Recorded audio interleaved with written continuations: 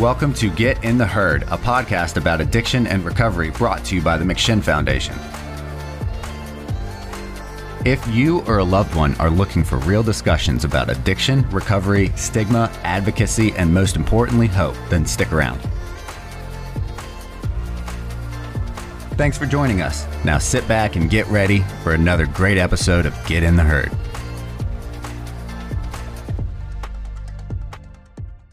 Good afternoon, everybody, and welcome to another episode of the award-winning recovery podcast, Get in the Herd. I don't even know our podcast name. That's a bad omen. Brought to you by the McShin Foundation here in Richmond, Virginia. My name is Nathan Mitchell. I am Outreach Director here at the McShin Foundation, and I am your host today. Our special guest is someone, and I have known professionally now for almost 3 years, I think, at this point, or at least two years, maybe. And we've met in person once, if you remember. We met once in the before times, long ago in the before times, and we now serve on the Faces and Voices of Recovery Month Planning Committee. We serve on a sub work group of that. So. Mariel S. Huffnagel, coming to us from New Jersey, my own home state where I was born. Welcome to the show, Mariel. We've asked you here today to share experience, strength, and hope, share your recovery journey, share with us what got you into the advocacy work that you do, and really anything you want. I've been so excited to be able to talk to you and to hear your story. I've only read about it. And so I'm really excited to have you. Welcome to the show. Thank you for being here.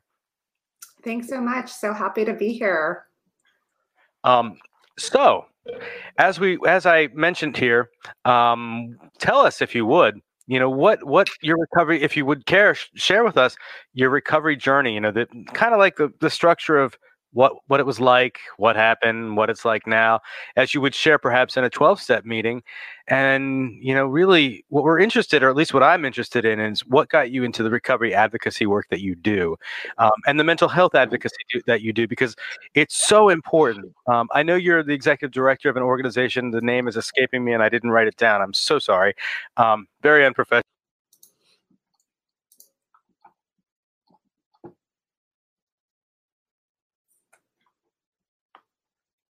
I think I'm disconnected. My screen just went blank. We went blank too here. I don't know what happened, technical difficulties, but we're back, and we're back with better than ever. Mariel, please share with us your recovery journey and what got you into this. Sure. I don't think my recovery journey or recovery story is terribly unique. But I'm happy to share it, and it's certainly my favorite story because it's mine. I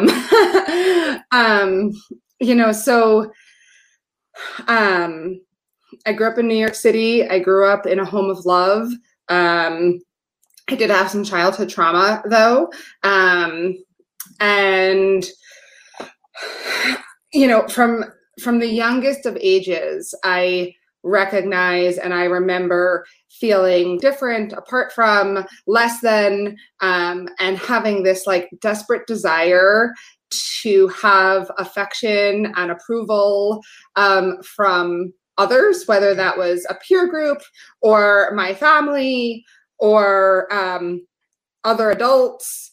And we live forwards, right? But we understand backwards. So I don't know how much if I really understood that, but when I look backwards at my, at my life, I see all of these like desperate attempts from a very young age, way before picking up alcohol or drugs, to garnish and gain the approval and the affection of others. Which, again, we live forwards, understand backwards, helps me to sort of codify this understanding that, like, I was not okay in my own skin. I had pain and confusion and anxiety. And the way that I, for whatever reason, believed or learned, or both, that to fix that was, instead of looking within, it was looking without, right? And I think that part of piecing things together for myself is part of what motivates me so emphatically normalize the talking about mental health, right? Because had I at a young age had proper education and appropriate safe places to learn and talk about mental health, my trajectory might have been different. I don't say that from a place of I wish or a place of regret.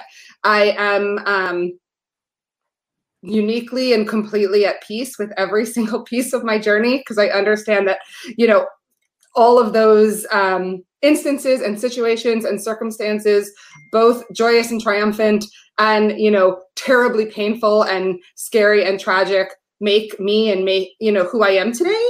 But I do think that motivates me specifically to talking about normalizing mental health.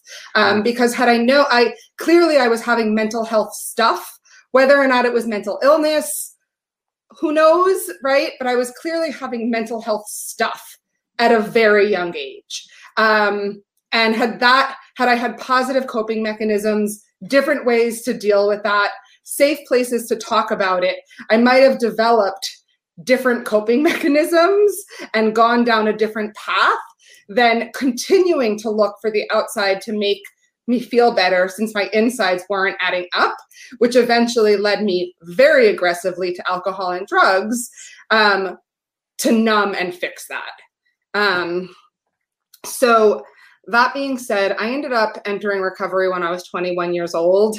I'm not going to spend a super long time telling you about the first time I picked up a drink and a drug to the last time I picked up a drink or a drug. But I will tell you that alcohol and drugs brought me to my knees very, very quickly. I've been in recovery way longer than I was drunk or high at this point. One of the things that I always make sure to talk about when I talk about my personal recovery story is to sort of really emphasize that I was able to enter recovery at the age of 21, right? And another one of the things that living forwards, understanding backwards, that I think motivates me so deeply, and not from a place of regret, but a place of newfound clarity, right, around my own experience, was I didn't know what recovery was. I didn't know that people got better once they were addicted to drugs or alcohol. I didn't know what someone who suffered from a substance use disorder or a mental health disorder looked like. I had this very taboo, stigmatized picture of middle-aged man, trench coat, bridge, maybe or maybe not clothes underneath the trench coat. And I was like, well, that's not me, right? And so all of those all of those different pieces, right? And clearly I'm, absolutely one of the lucky ones, right? I was able to find recovery at 21, but perhaps if I knew that recovery existed at 16, I would have found it at 18, right? Like for me, my story is one where once I was exposed to recovery, very shortly after I was exposed to it, I was able to find it myself. And so I think that is one of the big motivators for me too, to make sure that people know what recovery is and that it's possible. And that's why I recover out loud so much.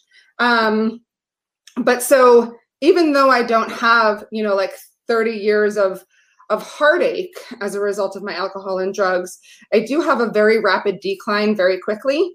And I'll paint a picture for you of what that looks like, prior to finding recovery. It looks like homelessness. It looks like incarceration. It looks like mental hospitals. It looks like prostitution. It looks like, and more than all of those things, it looks like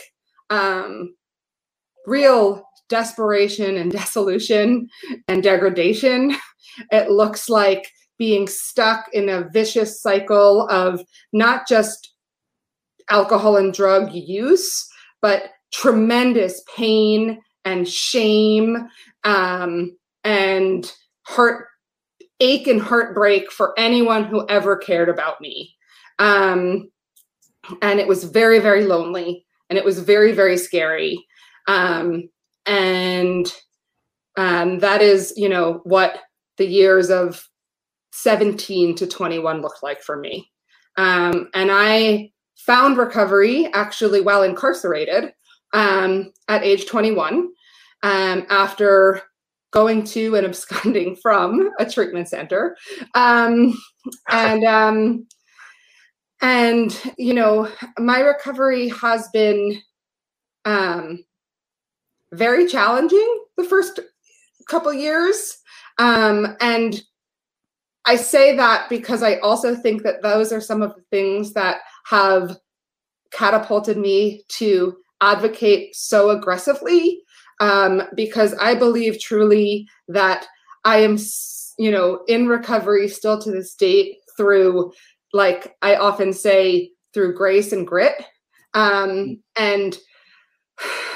I sigh because although those are a beautiful part of the equation, like, excuse my language, but like, that's a fucking shame that I'm in recovery because of grace and grit, right? And also at this point, I have enough sort of ability to look back and recognize that really it's a combination of grace, grit, and my own privilege.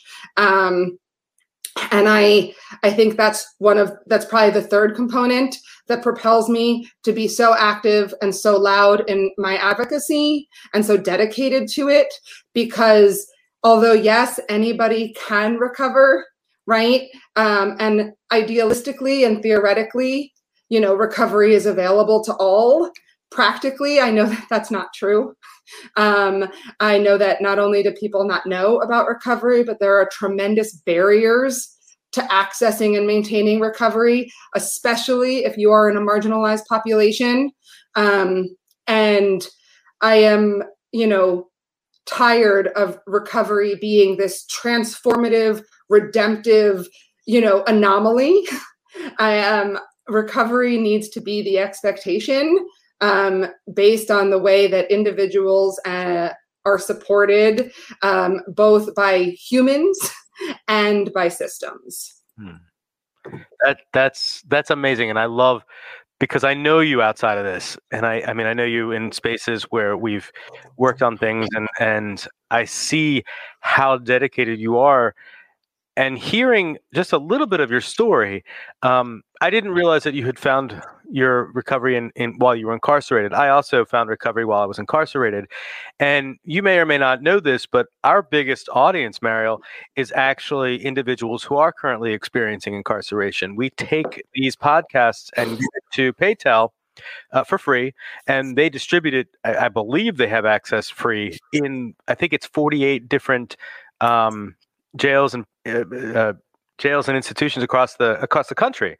And so we're now receiving people here at McShin who have seen us, which sometimes it's kind of weird. It's disconcerting to be recognized by somebody when they walk in the door and you don't expect it. But at the same time, it's really awesome that we're able to do that reach, because we're getting to 300,000 people almost in just the last quarter. 300,000 views, of the show. So, this is an incredible tool that we were able to really develop and discovered because of the pandemic. When we knew that our jail programs here, we couldn't do that anymore, and we knew we had to continue to put that message, because that link is so important.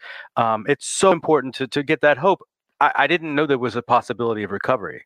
I didn't know what that was. And for me, early on, I didn't have a problem. Everybody else had a problem.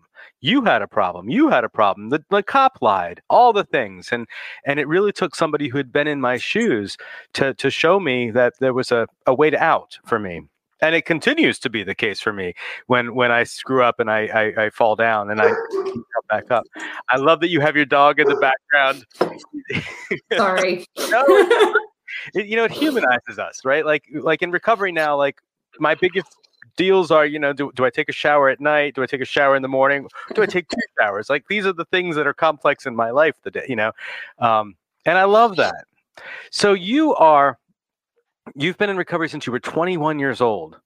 And without asking your age, what have you done as your advocacy? Because I know you were executive director of the Ammon Foundation.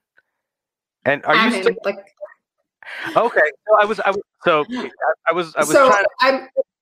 Please tell me. So I used to always say Ammon sounds like salmon without the S, but I digress. I like that. So no, I'm not currently the executive director of the Ammon Foundation. Unfortunately, the Ammon Foundation, which I was incredibly privileged to be the first executive director of and build into an incredibly impactful, powerhouse of an organization, closed during COVID.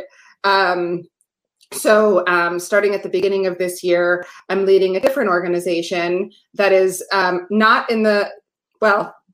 is not directly in the addiction recovery or behavioral health space. It's a child welfare agency. However, as we all know, there is such an intersectionality between, foster care involved youth and parental substance use, as well as myriad other causes, things like domestic violence and,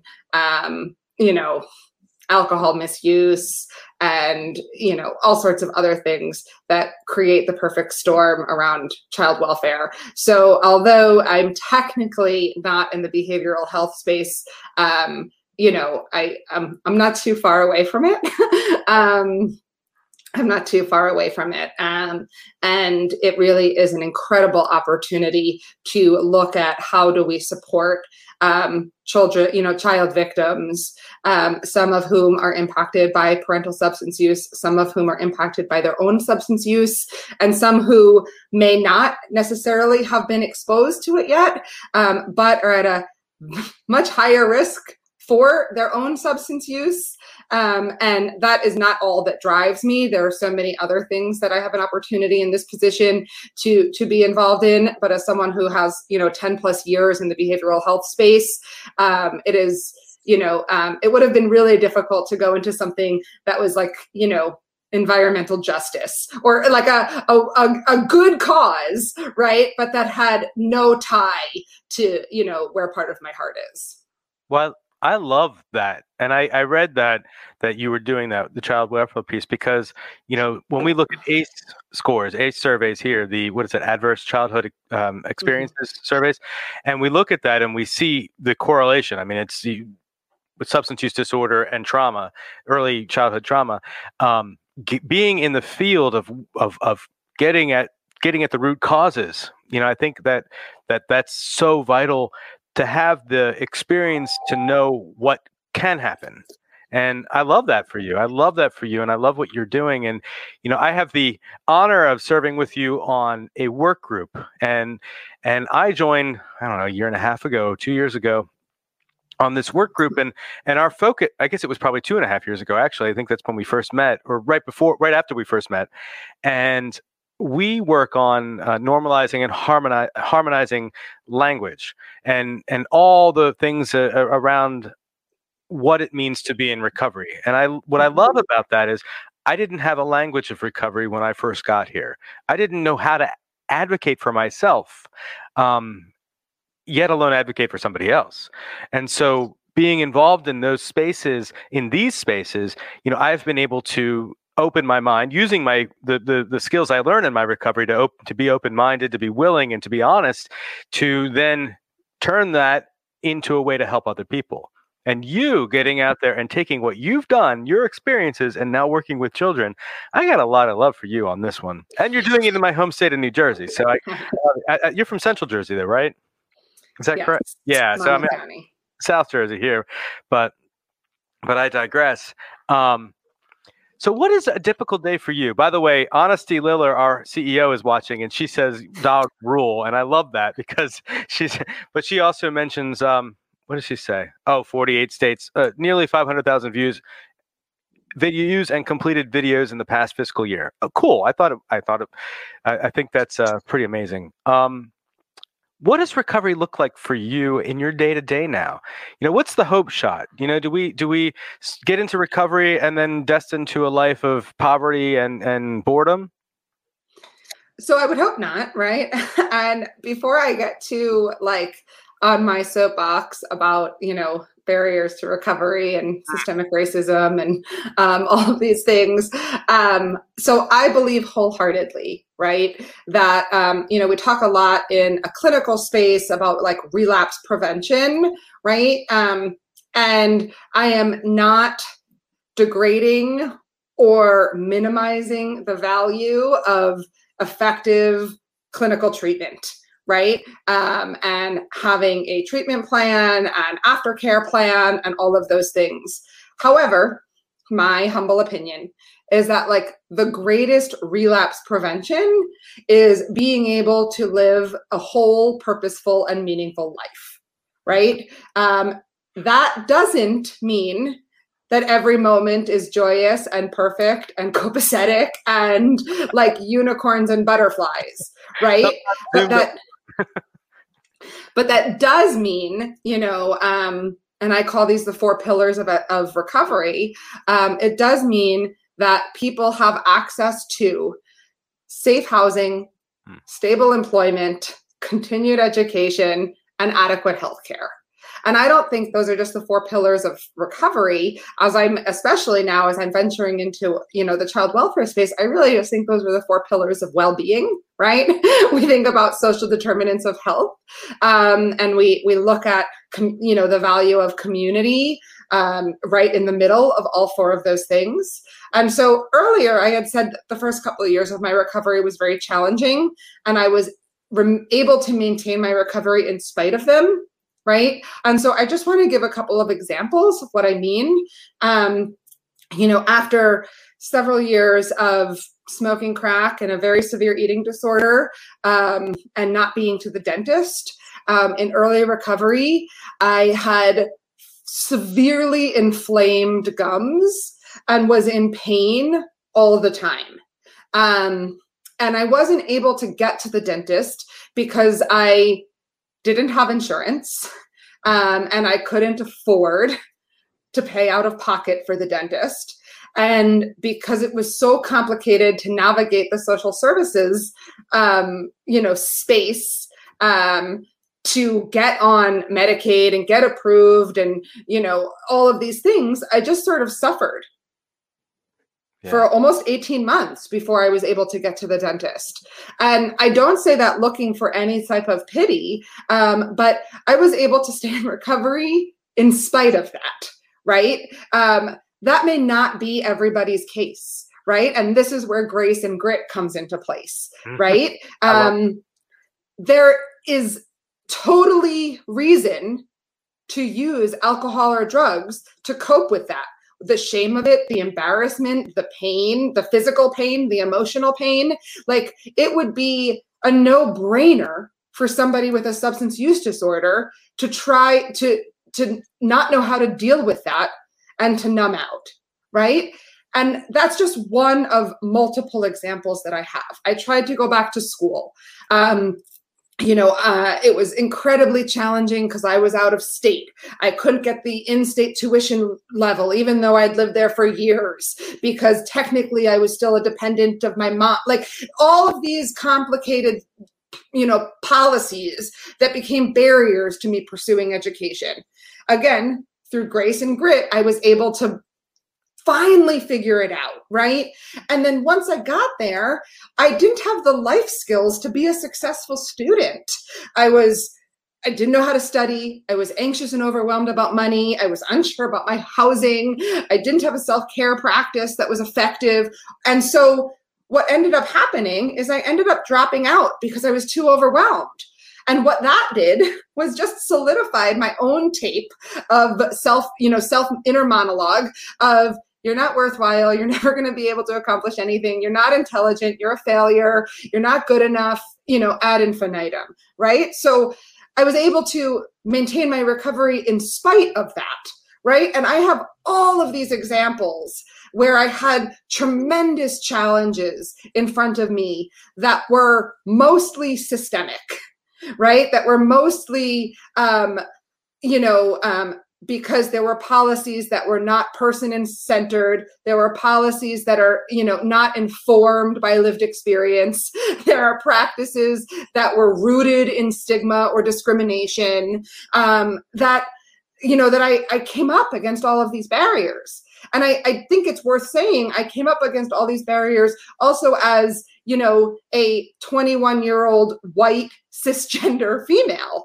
And so living forwards and living and, understanding backwards, I really believe strongly that I have an onus and an obligation, and we, especially since I've been through it, but as a society, we have an onus and an obligation to really look at these things, to try to change, fix, dismantle, improve, whatever you want to call it, all of the above, so that, recovery just doesn't have to be so hard for folks. Yeah. That's so we are in a lot of spaces where we get to work and look, together, and how different states are doing that same thing. And, I don't know if you're familiar with the Recovery Advocacy Project. I'm a part of that nationally and in Virginia here. And we've just launched our platform. And a lot of what you're saying, we opened up listening sessions for the last 7 months now. I think 8 months now. We've had listening session after listening session to get the grassroots ideas, to say, what do we need in the recovery community? And one of the reasons I love doing this show and getting people from out of state is that to get different ideas. We had people on from Rhode Island the other day, and I don't know if you saw the show or heard what we were talking about, but they just passed 3 laws that the governor has now signed, and the hat trick, right? And the buprenorphine one wasn't even something I would even think about, because hasn't actually happened to me. And so when that, which I'm now, of course, the idea is wonderful, and let's see how we can incorporate that. Let's do it, work on that. But it's again, having the different experiences, having everyone coming together, because I get what you're saying. Like I've had barriers to recovery myself, and yet I come at this from also a very loving, caring family as a cisgender white male who is only just now starting to appreciate that privilege of coming into this space. And still sometimes I feel myself battle with it, and I'm grateful that I have people around me who aren't who can remind me without judgment, or at least help me to find why I'm wrong, or help me to think differently, because recovery is for everybody. Recovery is possible for anybody seeking it. And we are now challenged, I think, to, as people in recovery, I think we are now challenged to maintain our recovery by helping the next person. And some of us do it like, what we're doing here. We do advocacy work. Sometimes, we're all doing advocacy work in different ways, I think, everybody in recovery. And that's been the strongest thing for me to develop in my recovery, is how to better advocate, not only for myself now, but now for other people who don't have a voice. But going one step further, empowering and emboldening others to use their voices, or to learn how to use their voices. And I can't tell you how grateful I am to be able to count people like you, people like, the rap people I talk to all the time among my network, the people I look to who are doing the work, that can sit here and come on here and talk about, this is what I did in my active using, without being, without having to worry about whether I'm judging you or not, because I can sit here and tell you about the things I did, which may or may not relate exactly to what you're saying. And there's no judgment. We come at this space open-minded and willing to make some policy changes. What are you doing? How are the relationships with your family? And I do understand. So you are married and you have a dog, and I know your husband painted the 2 dogs. You have 2 dogs and painted the purple behind you. Things sound like they're going pretty good for you right now. So tell me, what is that like for you, family and all that stuff? Sure. So, and it's so cliche, right? But, in a lot of the rooms of recovery, they talk about like life beyond your wildest dreams. And when I didn't used to understand that concept, right? Because it was like, I don't know, I have some pretty wild dreams. I don't know how recovery is going to help me to get there. But what I've come to understand, right, is that the intention behind that is the life that I've been able to build since entering recovery in 2007 is a life that I didn't think I was worthy of. It's a life that I didn't know I wanted.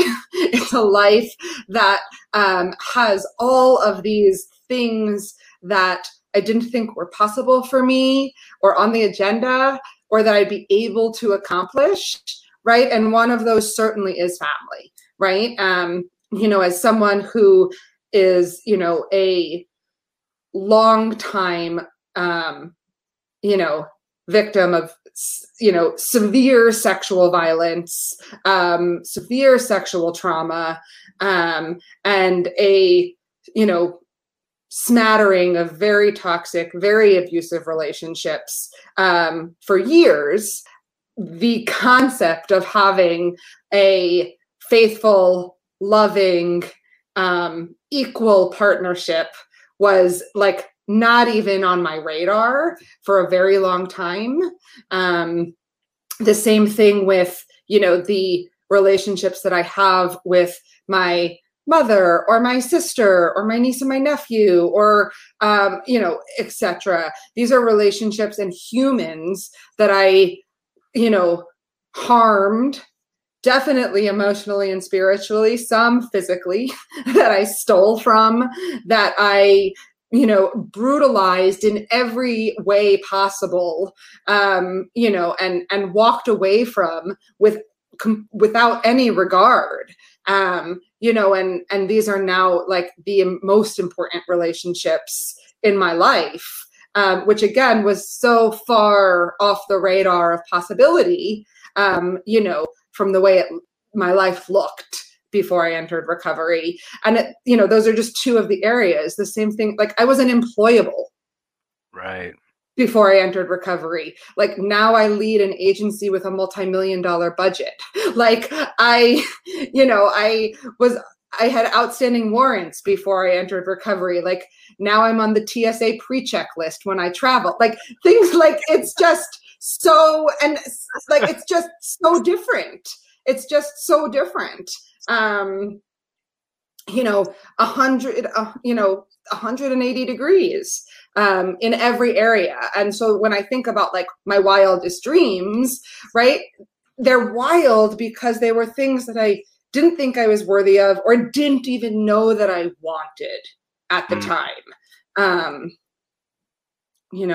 And it just, it just keeps getting, and the last thing I'll say about education and wild dreams, right? So I already told you that, and I think that, education is the platform in which I really have been able to rebuild my life. I believe that education is second to none. When I say education, I don't just mean traditional higher education. I also think, certificate programs, vocational training, all of that falls under the way I define education. But my recovery pre-continued education and post-continued education is also 180 degrees different. So I told you that I dropped out of my attempt at community college when I was a year or two sober. What I didn't tell you is that is after dropping out or being kicked out of 5 colleges prior to entering recovery. And so in about 2013, I went back to community college. I went back with a lot of trepidation, a lot of fear about my ability to be successful, and a lot of self-doubts. However, since my first attempt at county college in recovery and my second, I had built a very strong community around myself, and I had developed some life skills, and some of the things that were plaguing me the first time that I went back to school were no longer issues. So I didn't, I wasn't worried about safe housing. I wasn't worried about a stable job. So some of those things which allowed me to focus on school. And what school did for me is it didn't just teach me like sociology and mathematics and biology, right? But really what school did for me is it taught me about what I was interested in, what I was good at, what I wasn't so good at. resilience, my abilities and my capabilities, my intelligence, what was interesting to me. And so I went from like a 6-time college failure to being asked to be the commencement speaker at my community college, to being given a full scholarship to continue my education, to graduating summa cum laude and currently pursuing my PhD. And I'm not saying that that needs to be everybody's trajectory, right? But like, that is what's possible in recovery, with community, with support, and absolutely with grit and grace, but also with systems in place that support me and my success as a human being, to thrive. That's an incredible journey, and I think that I was laughing a minute when you were talking about getting kicked out of school, because that's a part of my story, and I don't know if I've got 5, I think it's 4, but I can sit here and think it might be one I'm missing, and it probably is, actually, because it was over 20 some odd years. But I love this. This is really empowering, and I want to go back just a second, though, to finding your recovery in jail and the tools and what related. How did that work, and what tools did you acquire, and what happened when you got out of jail as far as continuing to build that recovery capital, essentially building that recovery capital to put you in place for now, and what it is that perhaps could have been improved on at that time. What was lacking, I guess. Sure. So I think what was really pivotal about when I was incarcerated, and so let me digress for a second. I have very conflicting thoughts about the justice system and incarceration, and addiction and mental health issues being public health issues, and not needing to be viewed and treated as such, and let alone the years of a racist drug war and people getting ending up in jail instead of treatment. So I just want to put that on the table. There's a lot there. However, for me, I know that when I was arrested, which is May 7th, 2007, which is my recovery date, and I was brought to Volusia County Correctional Facility by the New Smyrna Beach Police Department, it separated me and removed me from a cycle that I was unable to break at that time on my own. And that separation allowed, which could have happened in a treatment center also, or a religious set, which could have happened another way, right? But again, I look at my life without regret and believing that every piece is in the place it needed to be to get me to where I am and who I am today. But that removal and that separation became the catalyst for me to be able to have some clarity about who I was, how I was living, and what I wanted out of life and my future. And that, for me, there wasn't this, some people talk about this incredible moment of clarity and this epiphany and, this surrender. And, that's not my experience. My experience, though, is over a period of time, while being behind bars, it gave me an incredible, I don't want to say wake up call, but it gave me the space. It gave me the space to have some self-reflection that became the catalyst for me wanting to pursue recovery. That's beautiful. I just read your private chat, so I apologize. But I don't have, I can't change things. I keep my laptop here, but your advocacy journey and how did you get into advocacy? I think we talked about that a little bit. But is there something you want to expand on there? Because that is such an important piece of what you do, and how we know each other in our spaces. So, what got you into the advocacy, and all that education you could be making a mint at a treatment? So the only reason why I put it in the private chat is you indeed had asked me that question a couple of times, and you said it in the intro, so I thought it was important, and I felt like I had just sort of glossed over it to points that I felt were more important. So I just wanted to circle back, and I do think it is important. So the first couple of years that I was in recovery, I was very dedicated to helping others. That's become a cornerstone of not just my recovery, but my life and who I am and how I live my life. And that's also not just relegated to people with substance use disorder. That's just become part of the fiber of who I am.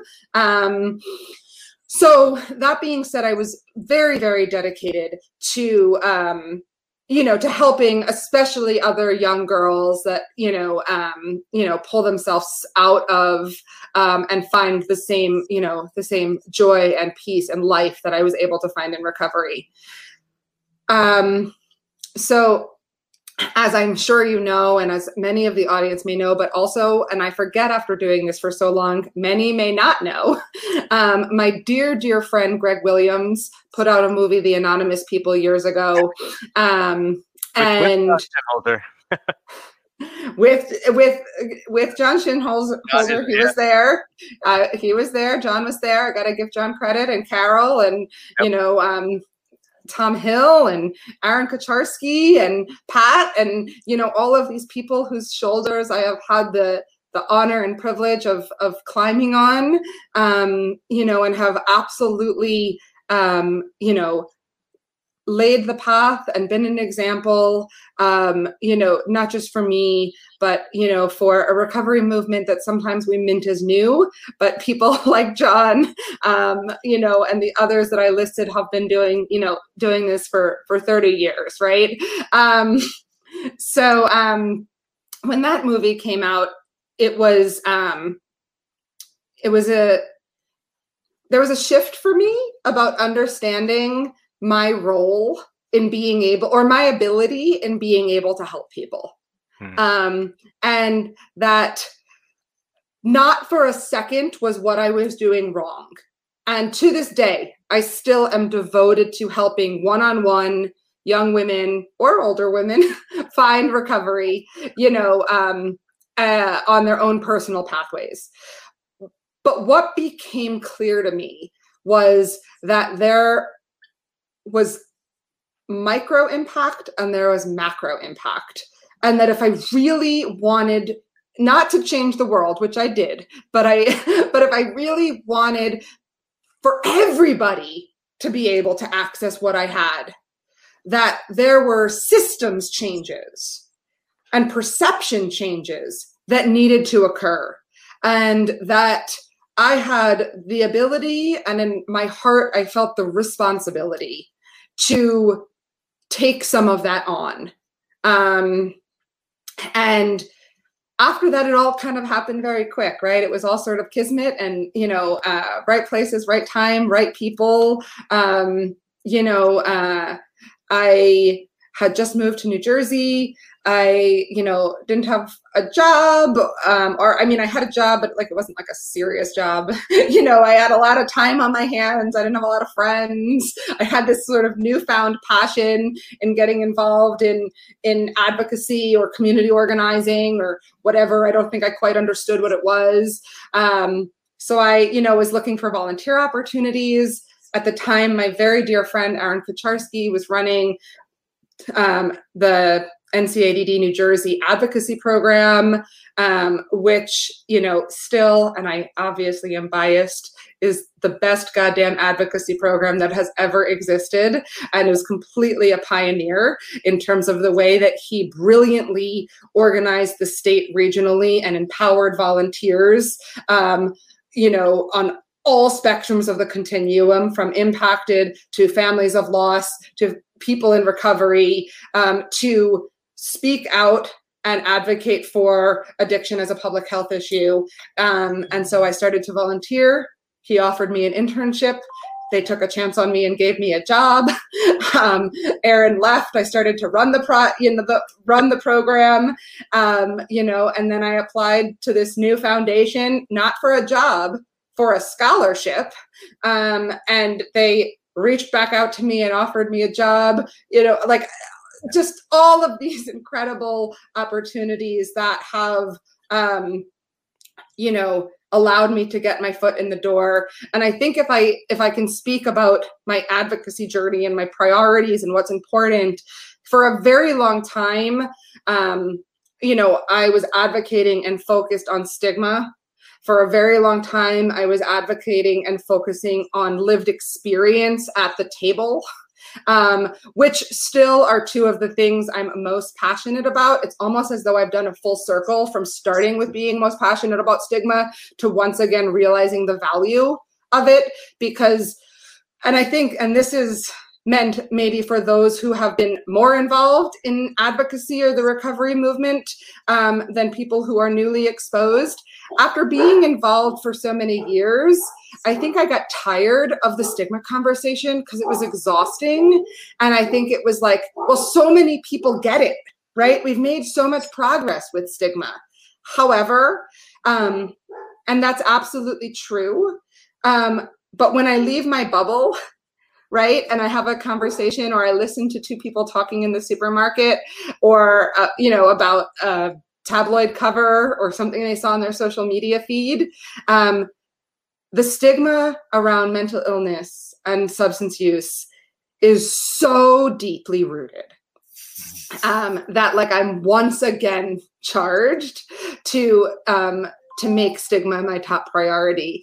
But my advocacy journey has been thrilling and convoluted and confusing and exciting in so many ways, and what from the White House, with Obama to, a public access campaign with the governor that was,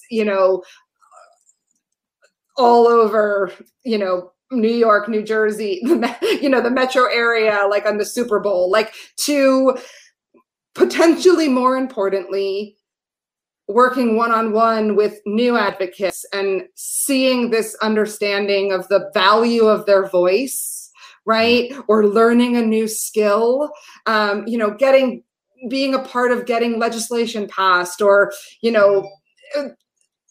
so many exciting things, right? And what I just want to share, because I know we still only have 10 minutes and I feel like you've wanted to interrupt me several times with questions, there's been two big awakenings for me when it comes to advocacy that are really, really important. And the first was after I sort of had been doing it a couple of years, was this mind-blowing, earth-shattering, trajectory-changing understanding and acknowledgement of my own bias around different recovery pathways, especially medication. And needing to separate my personal experience from as the gold standard for recovery, and educating myself and exposing myself to this concept of many pathways to recovery and being in recovery when you say you're in recovery, and really learning what the different pathways are, how they might be beneficial for folks, how to access them, what the barriers are, etc. So that was one that completely, again, these two mind-blowing, earth-shattering, life-changing moments for me in advocacy. And the second was a couple of years later when I really began to understand my own privilege, the role that it had had in my recovery process, and how incredibly misogynistic and racist all of our systems are, and that that this discrimination and and that's what I'm going to call it, that this discrimination had been going on for years, and that I had been complicit in it, even in my advocacy, my well-intended advocacy. And that I had two choices, right? And really, I only had one choice, right? But the choice was to continue as I was, which was unknowingly causing harm and allowing myself to continue to be part of a larger problem, or I needed to take intentional action. And, Dr. Kendi, when he talks about anti-racism, and I think there's a lot of parallels between racism and misogyny or the patriarchy, right? Is he talks about you're anti-racist or you're racist, period, hard stop, right? And really grappling with what that meant and what that looked like and what that called me to do and say moving forward. And so, in my advocacy journey, those two things have been the most defining awakenings or understandings or shifts that I've experienced, not necessarily moments, right? I can talk about incredible moments, right? Like speaking at the Fed Up rally, on the national lawn with Greg, right? In front of thousands and thousands of people, right? Or, I can talk about moments that have been life-changing. But when I talk about like changing from the inside out, the way that I think, feel, and view things, people, systems, my work, my calling, those have been the two things that have been most impactful and carry me in the work that I do today, and the words that I use, and the panels or the podcasts or whatever it is that I agree to participate in. Those are the things that I fall back on. That's amazing, and I didn't want to interrupt you. I may have been just kind of chortling or agreeing and laughing, but I just adore you, and that may sound patronizing, but I just love you, and I'm so grateful to have you with us in this space. And I think we could probably go on for another hour or two. I didn't realize you had a connection with Aaron Kucharski, and he has become. Well, because he's so involved with what we do, all the different states with rap, but with Virginia Rap, he's there at our meetings almost every meeting. So I've gotten to know him very, very well, and really, really appreciated his experience. Well, experience, strength, and hope, but the knowledge too. All that comes with the experience. So I love that we have that extra connection I didn't know about. This world is really amazing. This recovery world. So I just want to shout out, I think Debbie Rosenbaum said, thank you, Justin. Debbie says, Mariel, God bless you, and thank you for sharing and giving others the hope and knowledge that people can and do recover, that life after addiction can be full and possible. You're an amazing face and voice of recovery. She also comments that we've had strong women on this week, and I didn't even realize that all of our guests this week had been women until she mentioned it. And as it turns out, we've had all women all week. That's amazing. Patrick Jones, going back to what you said, and this is funny because what Patrick Jones says, everything that was just said in the last 4 minutes, he's talking about when you were getting arrested around your recovery date and on all those feelings. He says, I can identify so much. That is my view on the justice system. Also, jail saved my life and gave me the time to focus on myself that I needed. And I relate to that comment, that when you were telling that story, I felt like you were telling my story. And the reason I find that particular, so I'm a person who likes to identify where the gaps are. And I had a Commonwealth's attorney. It's like a district attorney in another state, but we have Commonwealth's attorney here. We had the Richmond City Commonwealth's attorney on the show about a little over a year ago. And we were talking back and forth, and she asked me, Nathan, would you have found recovery if you hadn't gotten arrested? And I said, well, that's a loaded question because I don't know. There wasn't an alternative at the time. And since then, actually, I talked to her fairly regularly, and I've actually campaigned for her. So, I appreciate her and her work. But it was an important, I think, revelation on her part I hope it was, and an important revelation on my part, understanding that there is an alternative, and we see that in Portugal, as we talk about, and we see that a little bit in what's going on with Oregon as we're discovering what's working and what's possibly not working as they look at the things that aren't being it's not mandated, so people are just paying the $100 fine and going on with their day. But it's still taking the question of the public health issue out of the criminal justice system, and I have to applaud that.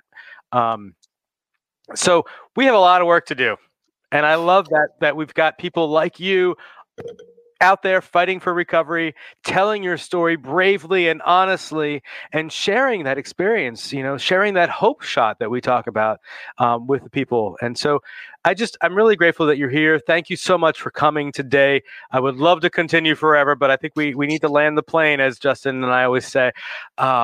But Mariel, any final thoughts, any words you want to add before we close out? No, I don't think so. It's been a pleasure to join you. Thank you so much for having me. And it's been fun. Grace and grit. I'm going to write, I have a whiteboard in my office. You might see it sometime when we do meetings together, but I've added many quotes underneath, and I'm going to put you on there because I like that, grace and grit. And self-care too. I wrote self-care and circled that, and that's another conversation for another time. But because we could go for hours, but I want to know what you do for self-care. And so I think, I hope that, and it sounds like you've got a well-balanced existence up there. So anyway, I just want to say thank you, of course, to Justin and Derek behind the scenes here, to everybody listening. I want to also remind everybody, and thanks again, Mario. This is the McShin Foundation's 17th anniversary. And so we've been doing this for 17 years, not the show, but the work that we do, here as a recovery community organization, providing same day authentic peer recovery support services, on-demand services. We have recovery residents. We have 12 of them here in the Richmond area. We currently have probably close to 130 individuals residing in our recovery residences, coming straight out of jail pods, coming straight off the street, coming out of the treatment center for Step Up. And so we, as John was talking yesterday at the community meeting, $135 a week for a Step Up House participant actually costs us $300 a week. I didn't know that number. And that to me is incredible. I mean, we balance our books because we keep the doors open and the lights on. But for 17 years we've been doing this. We've kept the doors open to the RCO and to the residences for every single day during the pandemic. We adapted and we accommodated, while the CSBs, which are our behavioral health centers, our governmental behavioral health centers here in Virginia, while they were closing their doors, while the treatment centers were turning away people, and while emergency departments were essentially treating and treating or not even treating, we continued to maintain with our doors open. And I think it's a testament to the power of authentic recovery, but to people like Mario, to people like, of course, John and Carol, who are in recovery and have an interest in seeing progress here, and to the people here at the McShin Foundation and other organizations like us. I mean, let's face it, we did a lot together, but non-governmental organizations, non-governmental agencies working together to make this happen. Well, the long and short of it, because I'm a long-winded guy sometimes. Sorry, Justin. Sorry, Mario. We need funding. And for 17 years we've been doing this, we continue to need more money. And to make sure that we have the doors open, to make sure that we can maintain for the next pandemic or for the next situation that comes up. As you know, Mario, 93,000 people dying of an overdose last year. That's 29% over the year before. In Virginia, we had a 40% increase from 1,700, I think, to 2,300 or 2,300. And looking at those numbers mean that we still have more to do. And I wonder what those numbers would look like if places like McShin weren't around, frankly. Down below, scrolling below, you can donate. Jump in there, donate to our 17th anniversary fund. Get in there, see if you can help out. If you can't donate funds, that's fine too. We are always looking for socks. We're always looking for underwear for our participants coming out of jail, coming out of a situation where they don't have clean I got here, I had a bag of clothes and I had a bag of food, and that was it, and they continue to feed me, help me to get resources that I needed. So if you can donate that, get in touch with us, see what we can do together. All that, man. We do a lot of cool stuff, and I really, really am grateful to see you, Mariel. I'll talk to you after this and for the next whatever meeting we've got next. Great to see you. Next week, we're going to have Kyle in the studio again. Kyle's going to be talking about his experience, strength, and hope, and we're going to see what some fresh newcomer wisdom will bring to the show. And Wednesday, we got Women in Recovery, and Thursday's grab bag. We don't know what's going to happen Thursday yet, so could be something crazy. So check in, get in the herd, and we'll see you next week. Have a good weekend, everybody. Thanks again, Mariel.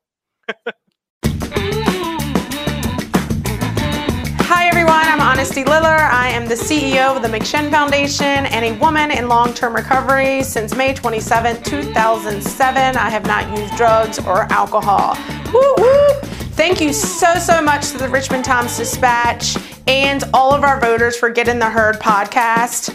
Those podcasts are amazing. Not only has it helped thousands upon thousands of people in their recovery, as well as family members, but it has helped me in my personal recovery. I get to listen to them now in my car through Spotify and iHeartRadio. And it's just really, really important for us to be innovative in the addiction field and the recovery community. So when COVID hit, we had to be innovative. We really had to think of what can we do to reach people that cannot go to 12-step meetings, smart recovery, faith-based, whatever, that we're shutting down constantly. So we were innovative here at McShin. Let's start podcast. So with Todd, John, Alex, and some other staff, we all just kind of jumped in who can do what. And with Todd's lead and John's lead, the podcasts have been amazing, and we're still doing them today. So I want to thank you for all of your votes and all of your energy and all of your support of our mission of healing families and saving lives. Thanks.